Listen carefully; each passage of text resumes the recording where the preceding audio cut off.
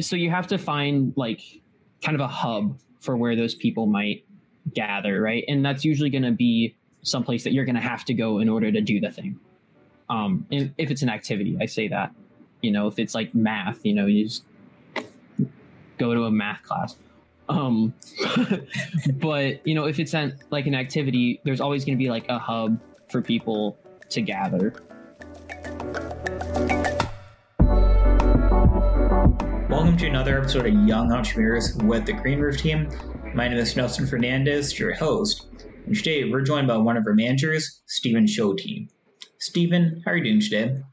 I'm doing pretty good. Had a busy day, but I'm glad to be here. Glad to be talking to you. Awesome. Yeah, I'm excited to talk to you also. And for everyone listening here today, we're going to be covering a topic from a book by Kevin Johnson, The Entrepreneur Mind. And today's topic is spend the majority of your time with people smarter than you. So Stephen, kicking off today's episode, I'm going to begin off as a quote. It goes, as iron sharpens iron, so one man sharpens another. When you hear this, what do you think about? So I kind of take that as, if you are constantly around people who aren't at your intellectual level, you aren't going to be challenged, right? You're never going to push your limits, push the boundaries of what you know. Whereas if you talk with a lot of people who are maybe smarter than you in whatever field you're trying to talk about, then you're going to be able to challenge their thoughts, their opinions, what they know, and you're going to be able to absorb what they know, and they can impart more wisdom onto you. Cool. Taking that last part you're talking about absorbing something from someone else, that reminds me of a mechanical engineering test for materials, the hardness test. And basically in this test, a material can only scratch or make a mark on a material that's less hard. So then taking in context of this code, it comes into mind that something like diamond, something precious, something valuable, you can only scratch anything less hard. So if you're a copper, you can only feel and show what's being done by someone harder, or in this case, maybe someone smarter. So do you feel that the average person or people in general, they feel intimidated by being around people particularly smart in a subject or field? Oh, I definitely think it can be intimidating. I mean, I've been there plenty of times because obviously when you don't know as much as somebody else, you have this tendency to kind of just sit back and let them do it, So say, actually, I'll just give you an example. When we were working on the last wind turbine last year, we were working on the custom PCB. I learned a lot from our team member, Alex, but he also did a lot of the work because that was his field.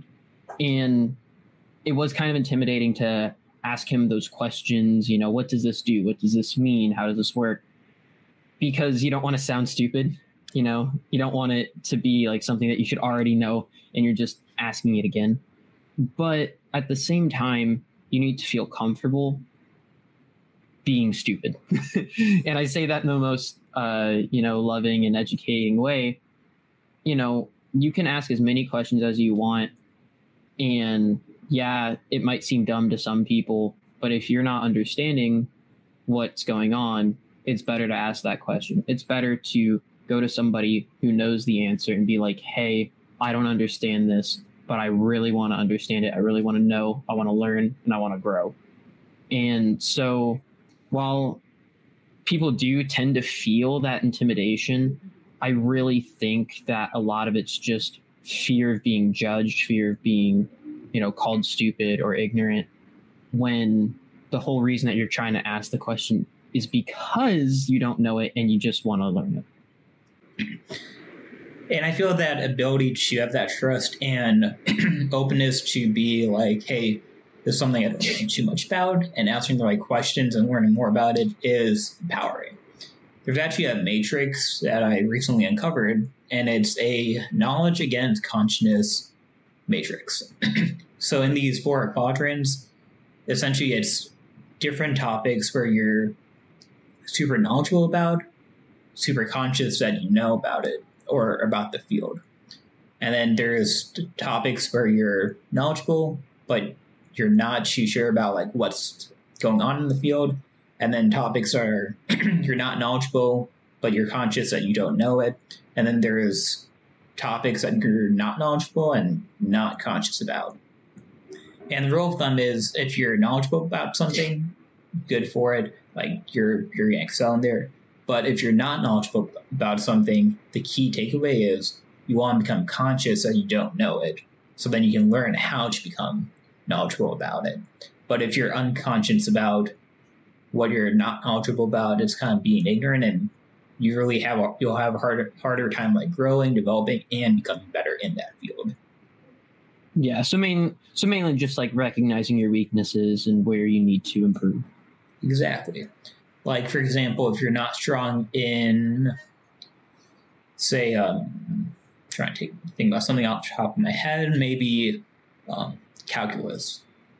Now, that's a pretty like well-developed field, and if you can ask the right questions, you can learn about it. It might take some time, but you'll be making developments. But if you're not conscious about like, okay, where can I go find resources, who I can talk to, is there textbooks, resources I can go to? If you're not sure where to go, then that's more of that unconscious, and it'll be hard to develop. So do you feel in situations like how you were with electrical team the last 2 years, you felt, was it easy to show that you're not knowledgeable about something early on, or was that something that was more built over trust developing? So it was mainly a trust thing, like if I'm just sitting in one of my classes, I'm not understanding something, odds are I'm not going to ask the question in the middle of class. I'll probably just wait and pull the professor aside later. But in terms of the electrical team, a lot of it was because I knew the team members. I knew how they were going to react. I knew they weren't going to judge me. I knew that they were also there to learn and to teach. And so that gave me the confidence to say, why am I holding back my questions? Why do I feel like I can't ask this? And then challenging that was then when I started asking the questions and learning more. And also, I think with the electrical team, it was about gaining the experience, trying it, and failing. Because Alex didn't just hand us everything. He didn't just like do it all and was like, here, this is yours. He made us attempt it. And through our attempts, that's where we learned a lot. Because we failed a lot. Yeah, definitely I can agree more. Failing and learning from those failures, I would say it's truly not failure because you're learning from it, improving upon it. Failures are truly when you give up on something and you don't see the lessons coming out of it. So yeah. So think about the other side, areas and groups that maybe you haven't had as much trust in, and like in class situations. Do you have any suggestions for anyone out there on how they can maybe step out of their comfort zone and maybe build trust with others in same situations, or be able to become more conscious about how to go about learning? Yeah, so in terms of like a classroom situation, if you know a lot of people in the class and you're comfortable with those people, that can be a really big help. Personally, though, I just tend to prefer to talk to the professor one-on-one because, to be honest, especially in like a university setting, people can get really annoyed if you ask a ton of questions during the class because they just want to leave. And if they want to leave and they don't want to learn, that's fine. That's up to them. But you want to learn. So there are plenty of opportunities that you can take outside the classroom to still ask your questions and, get that experience, get that knowledge.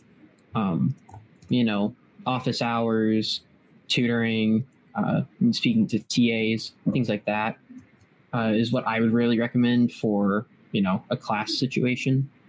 And in terms of just other teams, it really is just about building that rapport, building the trust, building the friendships, because I mean, I consider pretty much everyone on Green Roof team my friend. So I've told my friends way more embarrassing things than I don't know how to wire or, hook up the circuit. They know so much about me that at that point, it really becomes a moot point trying to, act like I'm this all-knowing person. Cool. Yeah, definitely like removing that fear of shame helps a ton, especially in team situations. So thinking about failure and the fear of shame. There's a quote by Albert Einstein I was taking a look at a couple weeks ago, and it kind of goes along the lines of him while he was a professor. He was teaching, and one day on the board he wrote down 9 times 1 is equal to 9. Next line, but 9 times 2 is equal to 18. And he kept doing the multiples of 9s. And then he got to 9 times 9 is 81. And then on the next line, 9 times 10 is 91. Okay. And everyone in the class, they mocked him. They made fun of him because they're like, hey, 9 times 10 is 90. It's not 91. And in response, he said, despite answering the first 9 questions correctly, no one congratulated him. Instead, when he got one wrong, everyone began laughing. And this is despite of being successful 9 out of 10 times. And think about on the larger picture, this means that despite being very successful, society will only notice the smallest mistakes and make fun of it. Simply don't let simple criticisms destroy your dreams. Does that resonate any bells with surrounding yourself around people smarter than you? So kind of indirectly, right? Because, it just kind of goes back to that fear of being mocked, But when I say surround yourself with people who are smarter than you, it's, smart in the topic, but also smart in the terms of they understand how to teach and how to pass on what they know, right? Nobody who understands how to teach or pass on their knowledge is going to mock and make fun of you for doing something wrong. They'll correct you and they'll let you know that you did it wrong, but it's not going to be this kind of like jokey thing. It's going to be more of, matter of fact, this is where you made the mistake. This is how you correct the mistake. Do it again. Right? So I think that when you are surrounding yourself with people smarter than you, you are going to run into that a lot more, where they're not going to make fun of you. Because from my own experience, I noticed a lot of the time people who would make fun of me for messing something up, they also didn't know how to do it. Or they would make a different mistake in the same section. So sometimes you run into this with people who are kind of on your level, a little bit lower, where they want to hide their lack of knowledge by making fun of your lack of knowledge. Like, similarly, like they want to be in the same level as you are. Yeah, and it kind of, I don't know how I'm getting off on this tangent, but it kind of reminds me of like, bullies in school, right? A lot of the time you see bullies, their home life isn't as good, or they don't have as many friends as someone. So that's why they go after the person, because they want to try and bring them down to the same level that they're feeling. So, making sure that you find people who aren't like that, who will celebrate your wins, while also making sure that they call you out on your failures. Yeah, they hold you they hold you accountable. They keep you to a higher standard. Definitely, I can see that resonating really well. And coming from the book again, there's another passage that I pulled out, and it goes along the lines of, from the author's point of view, they make me feel inadequate, and sometimes just really stupid. But I'm okay with that because I know that I learned so much from them. It's not easy to find and to develop solid relationships with smart people, especially as you grow old, but it's worth the effort. And that point, he was making correlates really well to what you're going after, Stephen, of the idea of like, hey, like, I know that I'm not up to a certain level, but I'm okay with that. I'm learning a lot from these people around me. It's not easy, but we're getting and developing solid relationships. Yeah. And, you know, I really do think it's a lot about kind of finding that niche of people who is accepting of people at all skill levels and is willing to teach there. You know, I've been through leadership camps where we would put somebody in charge. They didn't know how to lead anything. You know, they'd never had a lick of leadership experience. And our mentors would kind of take them under their wing in a week. You know, you could already see the improvement because, you know, you had that mentor. I know personally for me, since I started rock climbing, I've met a lot of people who have been climbing for a lot longer than me. And, you know, just watching them and, you know, posing questions and kind of asking for that advice, like, yeah, it sucks that I'm not to their level, but they're helping me get to that level because I'm asking for the help, you know? And so it really is just, you know, being content with where you are at this point. Well, I guess content's not the right word. Recognizing where you are, but not being content with staying there. I think that's the better way to phrase it, because you always want to be improving. You always want to be growing. And the only way to do that is to ask for help. Yeah, having that hunger, that drive to just keep pushing forward. So taking you and rock climbing, for example, how did you find that niche group of people? I went rock climbing every single day for 3 weeks. So where did you go?